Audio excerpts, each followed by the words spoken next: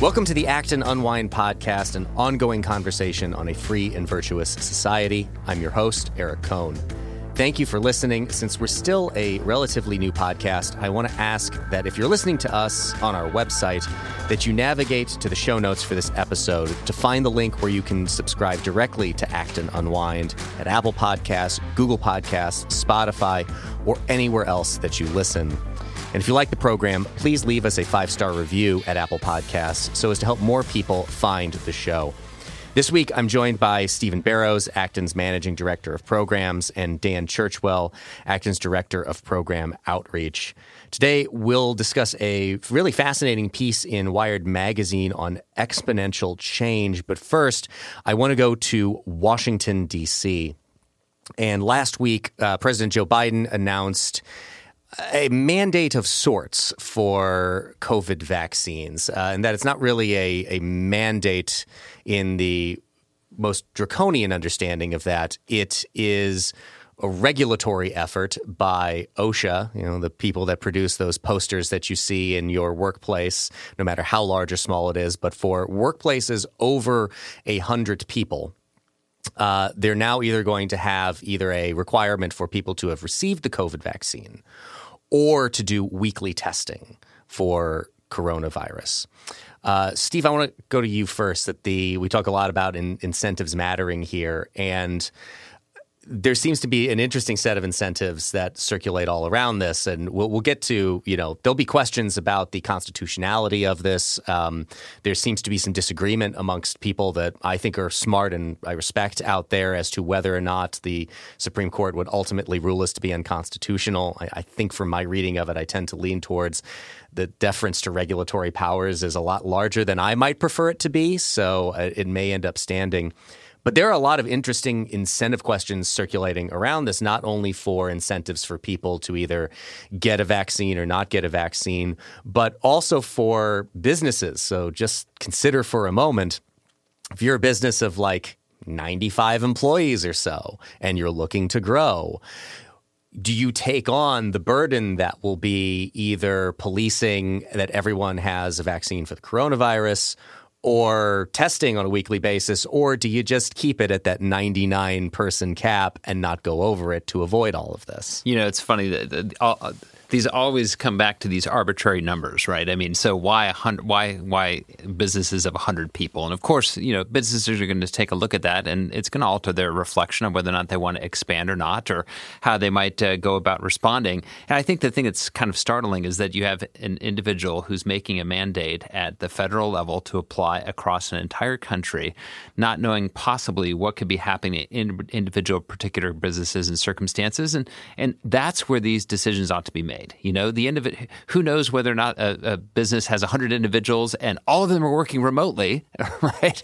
Or whether or not they're all working on site in very close quarters and in a high-risk environment or what have you, where you could have individuals, if they're knocked off the assembly line, suddenly the business shuts down. Well, individual businesses need to be taking a look in conversation with their employees about what makes sense for their particular business. And so, no doubt, the incentive structure would be altered by this mandate. And as you mentioned, I'm sure there are people going to be looking at this from a constitutional standpoint, but certainly from an economic standpoint, to make some sweeping judgment on mandatory vaccines for all businesses of a certain number just makes no economic sense. Yeah, Steve raises an interesting point there that you could have a larger scale business where people are largely working remote. I mean, I'm thinking of when I lived in Chicago, you started to see how floors of buildings were emptying out, where a bank might have 5 floors of a tower in downtown Chicago that's now down to 1 or 2 that they have enough people for. So there's not a lot of people working in close proximity. They're all spread out remotely because they can do their job remotely.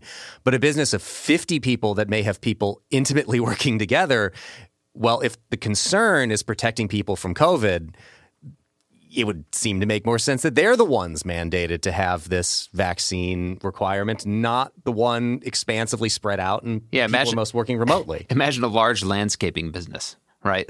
Or snow plowing business where the workers are not in close proximity on their ordinary day-to-day activities. It just is one size clearly doesn't fit all when it comes to businesses and the nature of the business. So, yeah, I wonder about, again, with the talking about incentives, but also the way that people react to these things. If it is going to, I think it is a net good to want to get people to get the coronavirus vaccine. Mm-hmm. Is this just going to produce that kind of, there's a mandate coming from on high, so rather than moving people marginally over, you're going to create an even stronger resistance to people doing it because of the way that it's being done? Yeah, I think there's a lot of truth to that too, because I know a lot of people that are pro-vaccine, pro-thinking through the science and trying to get the best kind of medical help in the future, and protecting the population, but they're anti-mandate, and the way that the government is handling it, it's putting odd groups at tension with one another, and it's how will this actually be enforced?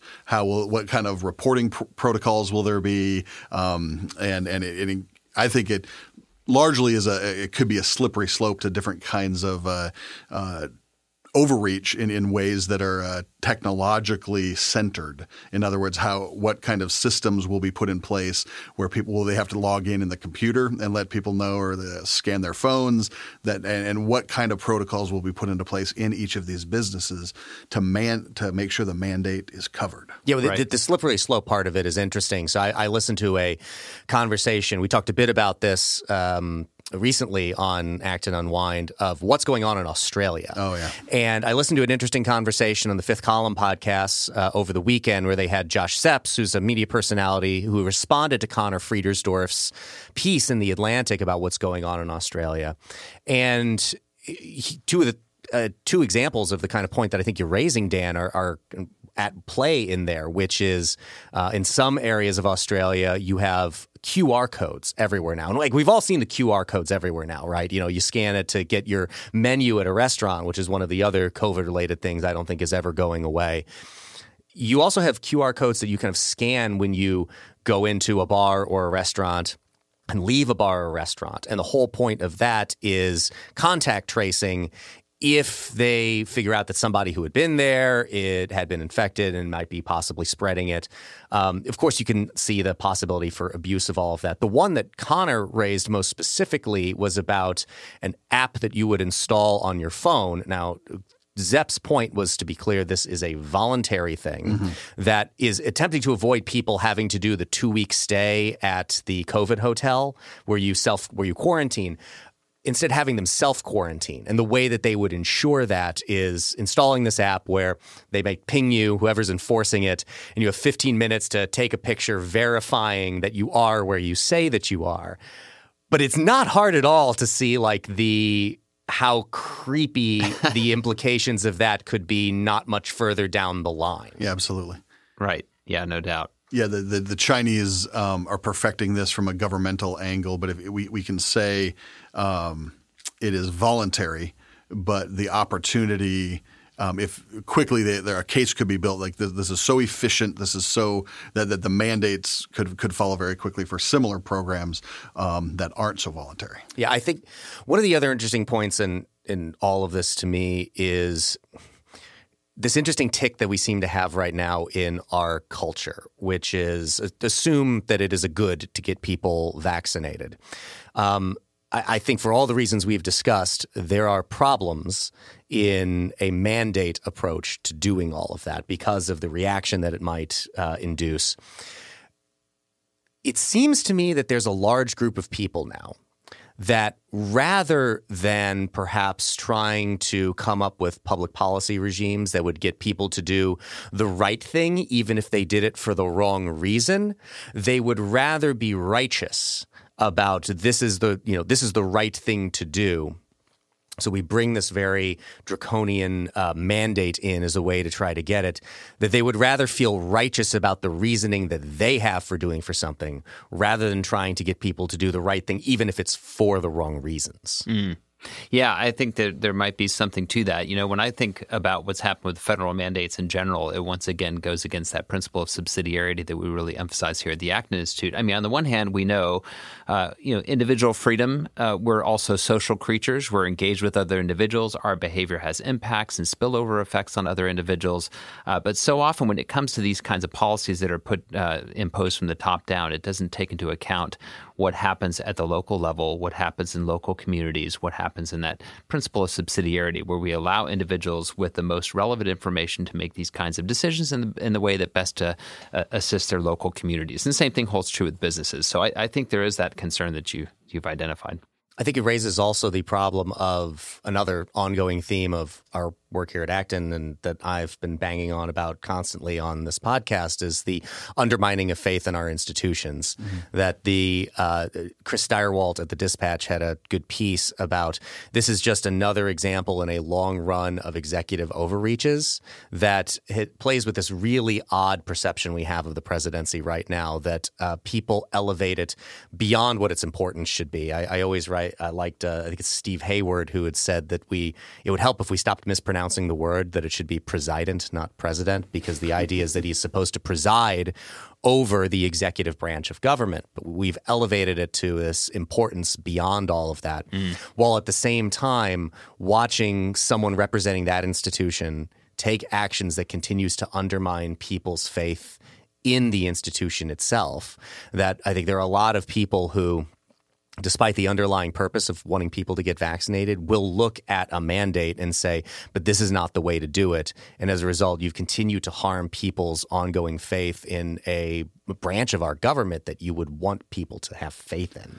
Right. And if you look the social media aspects of this, or the polarization in the civil discourse, like, it's hard to have a coherent discourse with somebody about this without just raw emotion on either side. Mm-hmm. Like there's not it's hard to have a mediated position, because we're driven to the margins of polarization in some of the school board meetings over the last week or two that you've seen, and on both sides. Again, I would argue this is both sides. So it's hard to say, how do we think through this well? Decisions are coming really fast. And then mandates seem to be quite sweeping. So you have the speed and then the scope of the engagement from the federal government. It lends itself to people being really, really polarized, and it's hard to come through with some sort of reasoned judgment on what is wise, and that's what I find somewhat troubling in the whole affair. Mm-hmm. I think that's a really good point, that people, because of the way we've sorted so much of this conversation through partisan lens, through the need to go into our camps, to be parts of political tribes, and to reference Amy Chua there, that people seem to adopt positions that they might otherwise not, just because they feel their group is under attack. I think you see this in some of what I think are the bizarre inconsistencies having to do with certain policies here, because you would think, right, that the idea of the vaccine is that it's supposed to protect you personally from COVID. So the people who don't want to take the vaccine, logic would seem to suggest that they're the ones who would say, okay, I don't trust the vaccine, I don't want to get it. So you would take other precautions. You would adopt masking. Mm-hmm. But we have this weird position right now that we're all in, where the people who don't want to take the vaccine are also the people who don't want to mask.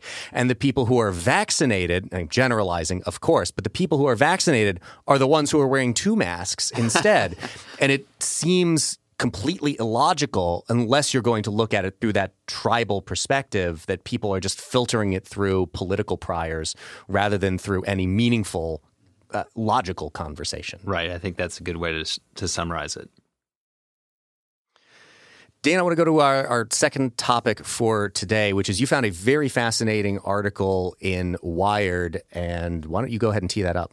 Sure. As you know, I love these topics, media ecology and kind of what is in 2016, the World Economic Forum argued that we're in the middle of, or the start of the 4th industrial revolution, or the 4th digital revolution is what they call it. And in 2016, this made a lot of waves, and they argue that there are 3 reasons why today's industrial revolution represents not merely an extension of the 3rd, but an arrival of a 4th and distinct event. So the industrial revolution in this case is different, they argue, because it's exponential. The exponential growth is different than a linear growth. And the World Economic Forum argued that it's because of the velocity, scope, and systems impact of this one is different. And so for the last 5 years, people have been thinking about this idea of exponential growth. Is it really different? Is it just the same kind of thing? The argument is that the technologies that we now have blur the lines between physical, digital, and biological sphere. I mean, it's what we were just talking about. Right. The speed of the mRNA development and some of those, the complexities that the everyman doesn't understand. So the mistrust about what an mRNA vaccine is, people just don't even know you hear what that is. Those right? conversations, but this alters fundamentally your DNA, which is not.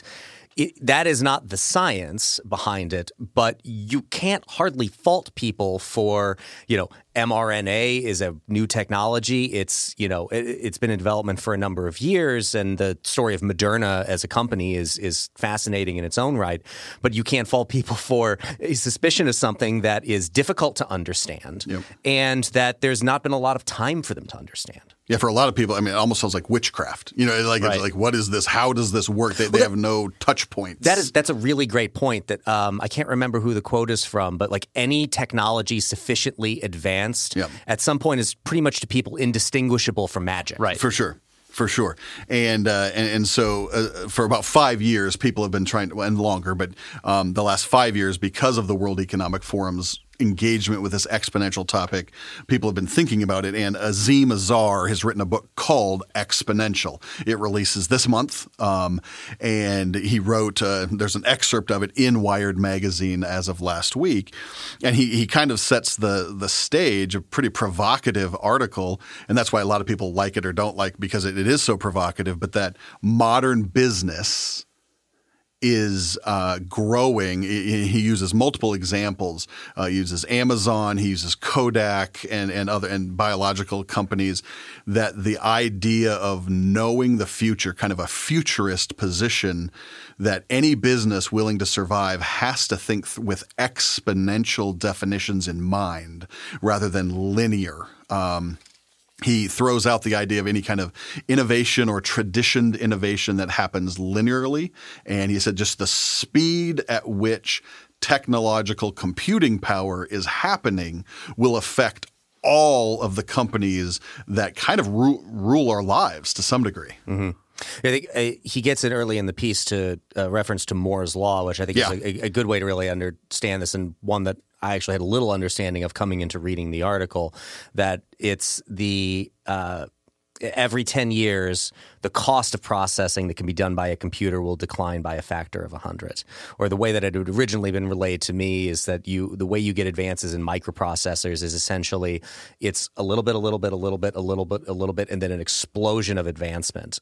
Kind of the Oscar Wilde quote on going bankrupt, right? How did it happen? Slowly and then all of a sudden. Yep. You get these huge advancements, and that's how we go from, just recalling as I was watching over the weekend the FX series on the Bill Clinton impeachment and remembering what the 1990s were like. The home computer that we had less memory on it than a thumb drive that you could buy today.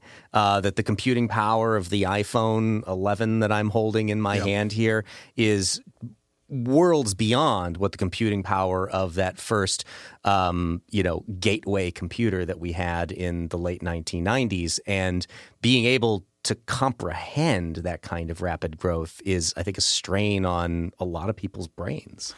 Well, and it's the many different places, the speed at which this is in some would say infected or engaged so many different aspects of our lives. Medicine, education, the whole, there's just an upheaval and an uprooting of all kinds of business principles in all kinds of different spheres. So it's not just like the light bulb. That happened over a century, if you will, for effects to take, for those things to take into effect. If you look at the cell phone, right, the smartphone that we have is 12, 13 years old. And think about how many ways, in fact, he argues in the paper that it is the development of the smartphone specifically for microcomputing power that will allow so many more of these changes to happen at an exponential speed. So it's hard, again, the complexity of thinking through the effects and from a business perspective or an economic perspective, Steve, it's interesting to think through whether this is creative destruction. Exactly. Yeah. It almost sounds like creative destruction, on steroids. Like right? an atom bomb of destruction. Exactly. I mean, it is, on the one hand, when you think through that, at least from an economist standpoint, you think about then what how new technology, especially an exponentially growing new technology, not only complements labor, but it also displaces labor. And so I'm sure that to some degree, economists are, they've grappled with this for a number of years, even when you had the linear change of technology and what we call, skill-biased technological change, that you have this creative destruction process, the technological change ends up actually benefiting those who have skilled labor, skilled talent, as opposed to those who are unskilled. And so I think that that's one of the implications from an economic standpoint, if his premise is true, that we're starting to see this exponential growth in technology touching every sphere of business activity. The question then becomes, what does that mean for the typical worker, and how can those individuals adapt to the circumstances that are just arising at a much, much more rapid rate? And he argues that the real crux of where things are changing is the cheapness of the computational power of the chip. So Moore's law does get, every 2 years the size of a chip halves, so it gets cut in half. And so you can get more and more data on a smaller and smaller chip. That's generally layman's terms. And so now and there's debate about how far that can go and how long it can sustain. But that Moore's law itself if businesses and companies can have access to this massive amount of computational power, there's a kind of, some people call it knowledge, or there's a kind of data there that then people will then make decisions on. Yes. And that is unprecedented. And so that's the unprecedented piece. That's what makes it exponential. There's an interesting thing that just corresponding to that this weekend in the Wall Street Journal, and for the life of me, I've forgotten the title of the article, but there was an article on Amazon and how Amazon is taking this new computational data in their distribution centers and monitoring the movements of all of the individuals that are, loading things onto platforms and working with the robotic instruments in their warehouses. And then they have all this information about just what's the average productivity of individuals. I mean, it's akin to what Ford did on the assembly line. Or Frederick Taylor. Exactly, Taylorism. Frederick Taylor. Yeah. Exactly, and movements and time and movement studies.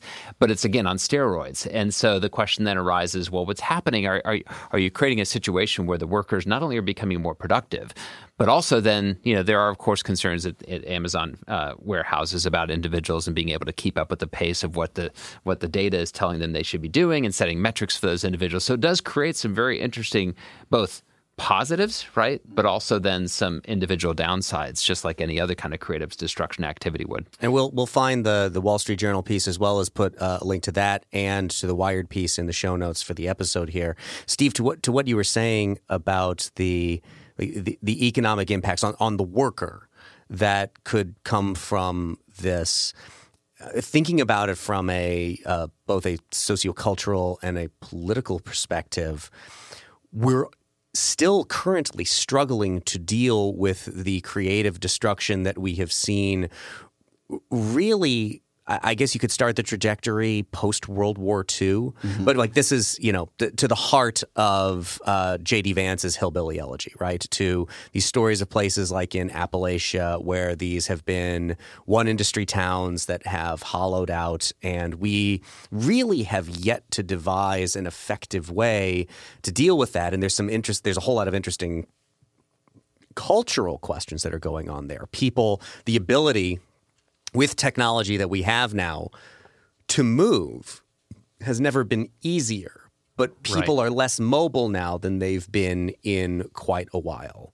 And I wonder what the acceleration of all of this is going to do to all of those problems. If we're still struggling to deal with the impacts of this kind of creative destruction on a linear level, how are we going to be able to deal with the impacts of it on an exponential level, assuming that this kind of thing does continue? Yeah, I think that is, again, his paper. It's a premise, right? And he, I'm assuming in his book he's going to provide a bunch of data that would support the premise that you're seeing this acceleration.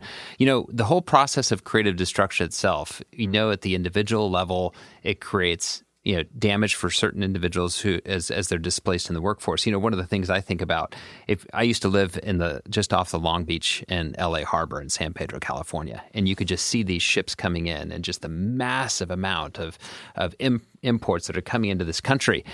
If you dial it back, over a century ago, it wasn't automated machines and the box, right, that is being put on a shipping container and then put off on a railroad or a truck. It was instead cargo nets and raw labor power, right? Individuals pulling bags of bananas off the ship. Well, there's a great book, by the way, by Mark Levinson called The Box that talks about the development of the shipping container and just how it's revolutionized trade and globalism and globalization, that it's been essential. Well, in every case that manifests itself in the shipyards and the docks and so forth, you had massive amounts of displaced labor, right? Where suddenly individuals who, by their raw strength, made use of their gifts and talents in that way. But could we ever conceive going back, right, to an era when we had nets that were pulling off of individual cargo ships by individual men, right? It's just not going to happen. So I think when we take a look, and it's kind of, I guess, makes us anxious to think about this exponential change. If history demonstrates and continues what it's demonstrated in the past, there will be then manifestations of other means for individuals through this process to be able to find other kinds of work to do. Of course, that doesn't minimize the individual suffering, right? I think that's what makes it most provocative. Yes. This article, most provocative, is because he's saying you can't think that way. It's fundamental shift, like right? He it's said, a fundamental change. It's hard and so again, I know it's provocative in his thesis, but that is exactly what he is driving at. Right. That it's fundamentally changed. It will not be like the past. Yes. Carl Benedict Frey at Oxford has a book called The Technology Trap, and it's a brilliant historical unwinding of the last few hundred years of industrial change. But again, he's saying this: if you're business leaders, if you're thinking about it in that way, you've already lost. And so that's where it's the provocative piece of saying, how will business leaders think? And all the way through, I mean, he references the reason why it was important to us, I think, at Acton to even talk about this, not merely from the technological and business perspective, but he has a whole section on institutions and where the institutions of law, rule of law, he mentions the church, he mentions a lot of different pieces that this will trickle down to very quickly. Right. Yeah. Right. So I'm glad you went there because it reminded me of the part of the thesis in Jonah Goldberg's last book that it basically takes the idea of Schumpeterian creative destruction and says that we've thought about this in an economic context as it applies to business, that a system of profit and loss gets rid of old and effective businesses as people innovate their ways forward. But his argument is that the Schumpeterian process of creative destruction really impacts everything, and its drive for efficiency. It will get rid of institutions that are important to the maintenance of a market system like we would favor. It erodes its own foundations in that liberal democratic capitalism, according to him, depends on certain virtues and values that it can't create and it can't replace if lost. And if we accept the premise of this kind of exponential change, then we're up for an even greater challenge to those institutions. Again, to bring it back to my favorite topic on this show is the erosion of trust within our institutions. For sure. Has partly been because of the behavior of institutions themselves, but for the influences that have been playing on those institutions, if the pressure gets turned up, right? If it's like a sandblaster that has been aimed at our own institutions, and in some cases purposefully aimed at our institutions, but at minimum by just the process, as I just discussed there, this is like, going from it being a sandblaster to loading it up with rocks and firing it at those institutions. And I don't know. Part of the problem is, like, how do we even begin to think about what this might look like? Because to the point of his thesis, the change is so fast, and without historical precedent, how do we even begin to process what it might look like? Yeah. And to use his own words, he says, if the primary cause of this exponential gap is our failure to predict the cadence of the exponential change, then the secondary cause is our consequent failure to adapt to it. And as the speed of change increases, our society remolds itself at a much slower pace, and our institutions have an inbuilt tendency towards incrementalism. And so he just argues that social structures themselves are slow.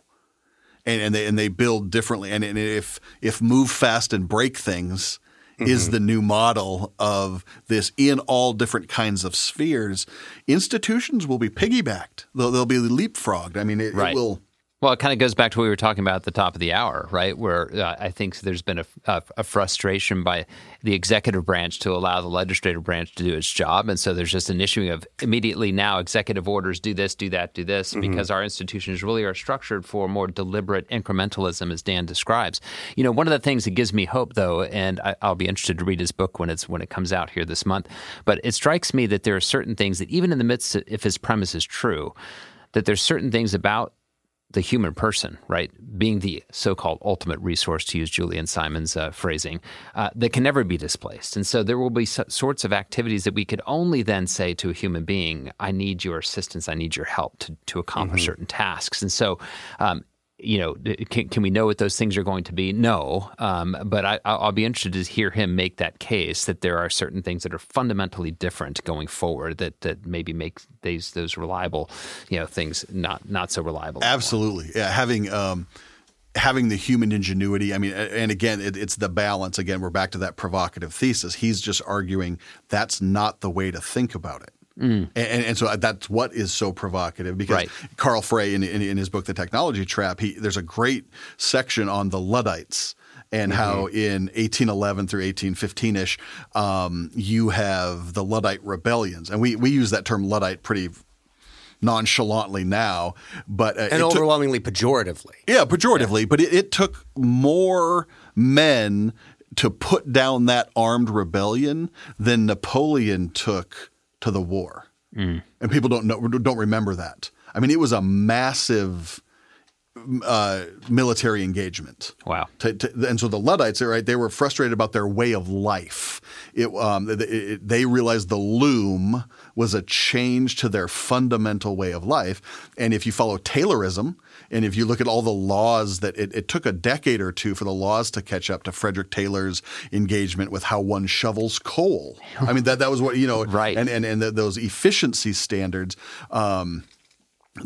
Six Sigma, one of the key lean manufacturing dogmas, is now on the way out, and it's now pejorative. But for 2 decades, it looked like it was the way to do manufacturing. And what I think is provocative, and I'm in tune to it, and I think I'm a little more inclined to say, what are the futurists? How can we think and predict what is going to be happening? Because if the World Economic Forum is right, and I think they are more right than wrong, that it's the blending of these spheres that makes it more problematic. It's truncated. Instead of having we'll see 40 or 50 year effects of a thing. Right. It's now things can change to that same pace, but in 2 to 4 years. Right. So how does the legal ramification, the legal structure keep up with it? How does the just socio-institutional, he mentions wages and working conditions. And Carl Frey, again, in his book, he said, look, there's always change, and he's pro-innovation. Carl Frey is in pro, he thinks the future is going to be great. But he goes, what he's great at reminding as an economic historian is that there's always revolution accompanied with these massive changes. And so if it's happening faster, right, how are we preparing for some of the dissonance and it's a little provocative to say revolution, but those kinds of things. But a revolution of sorts, right? Of sorts, for sure. In referencing the Luddites and that being an armed rebellion, you look at the state of civil society right now and you wonder about our ability to adapt to all of that. I mean, it was, we've talked some on this program, but in my line of work, particularly in digital media, you look at the way that people have adapted or not adapted to a world of social media and that kind of communication. And it really gave lie to some of the techno-utopianism that we came into this millennium with, that the idea that we'll be able to connect with anybody from anywhere and it's going to be wonderful. And it turned out we were able to connect with anybody from anywhere, but it wasn't really all that wonderful. I think Steve and I were talking about this in a different context last week, that we think this sense that, familiarity is going to solve problems, right? Mm-hmm. That you hear people talk about this in terms of like the Palestinian-Israeli conflict, that if they just understood each other better, then we wouldn't have that conflict. But, Palestinians and Israelis understand each other really well. Turks and Greeks understand each other really well. Turks and Guatemalans don't know the first thing about each other, and there aren't any wars there, incidentally. But even pick a closer country and you get the same kind of dynamic. Our ability to wrap our brains around, and I think this is what's so fascinating to me about this, is even if you did your best to understand the pace at which change is taking place, the acceleration that he's talking about means that you can never quite keep up with it. And what I wonder about is the kind of social unrest that is going to come, that we've seen historically, right, that there's precedent for. And it seems that we are not, at this moment in time, well suited to handle those kinds of social unrest situations, that if we had stronger institutions, we might, as a result, be able to handle it better. But I think perhaps, as I mentioned numerous times, Yuval Levin's work on institutions, there was a reason that his book on it was entitled A Time to Build, right? And not A Time to Rebuild. And that is to, perhaps through the process of creative destruction, understand which institutions haven't been serving us as well as they should. Institutions are supposed to have a purpose. People are supposed to come together for the purpose of accomplishing something and to be made better through the process of accomplishing something. And so many of our institutions, as Yuval himself says, there's supposed to be a fundamental difference between Brown University and the New York Times. Yeah. They're supposed to do different things. But functionally right now, they both exist for the same reason. They're platforms on which people can stand and yell about oppression. Mm-hmm. That we need to build actively institutions that help us handle these issues, as well as engage in some of the rebuilding, which is revitalization, I would argue, I assume you would agree, of the church and the importance of the church through all of this as a through line to understand human anthropology, which is, I think, important for people to have a better understanding of as we attempt to grapple with all of this. Mm-hmm.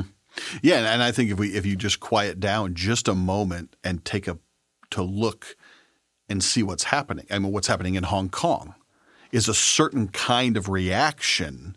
It's a governmental reaction to these kinds of things. But what would a free market what would a more Western response look like? Well, I think we've lived in it the last couple of years. I mean, COVID has just exacerbated certain tensions that were already there. But I think it's hard to see the water you're swimming in. Yes. Some people are. And so I think it takes a certain kind of foresight. I think that's what whether it proves ultimately true or not, this provocative thesis might not work itself out 100%, but I think what he's pushing us to is, as business leaders, religious leaders, leaders of institutions, that if we're not listening as best we can. I mean, Neil Postman had his famous 6 questions to interrogate any new technology. Mm-hmm. That was famous he made that in the 80s, right?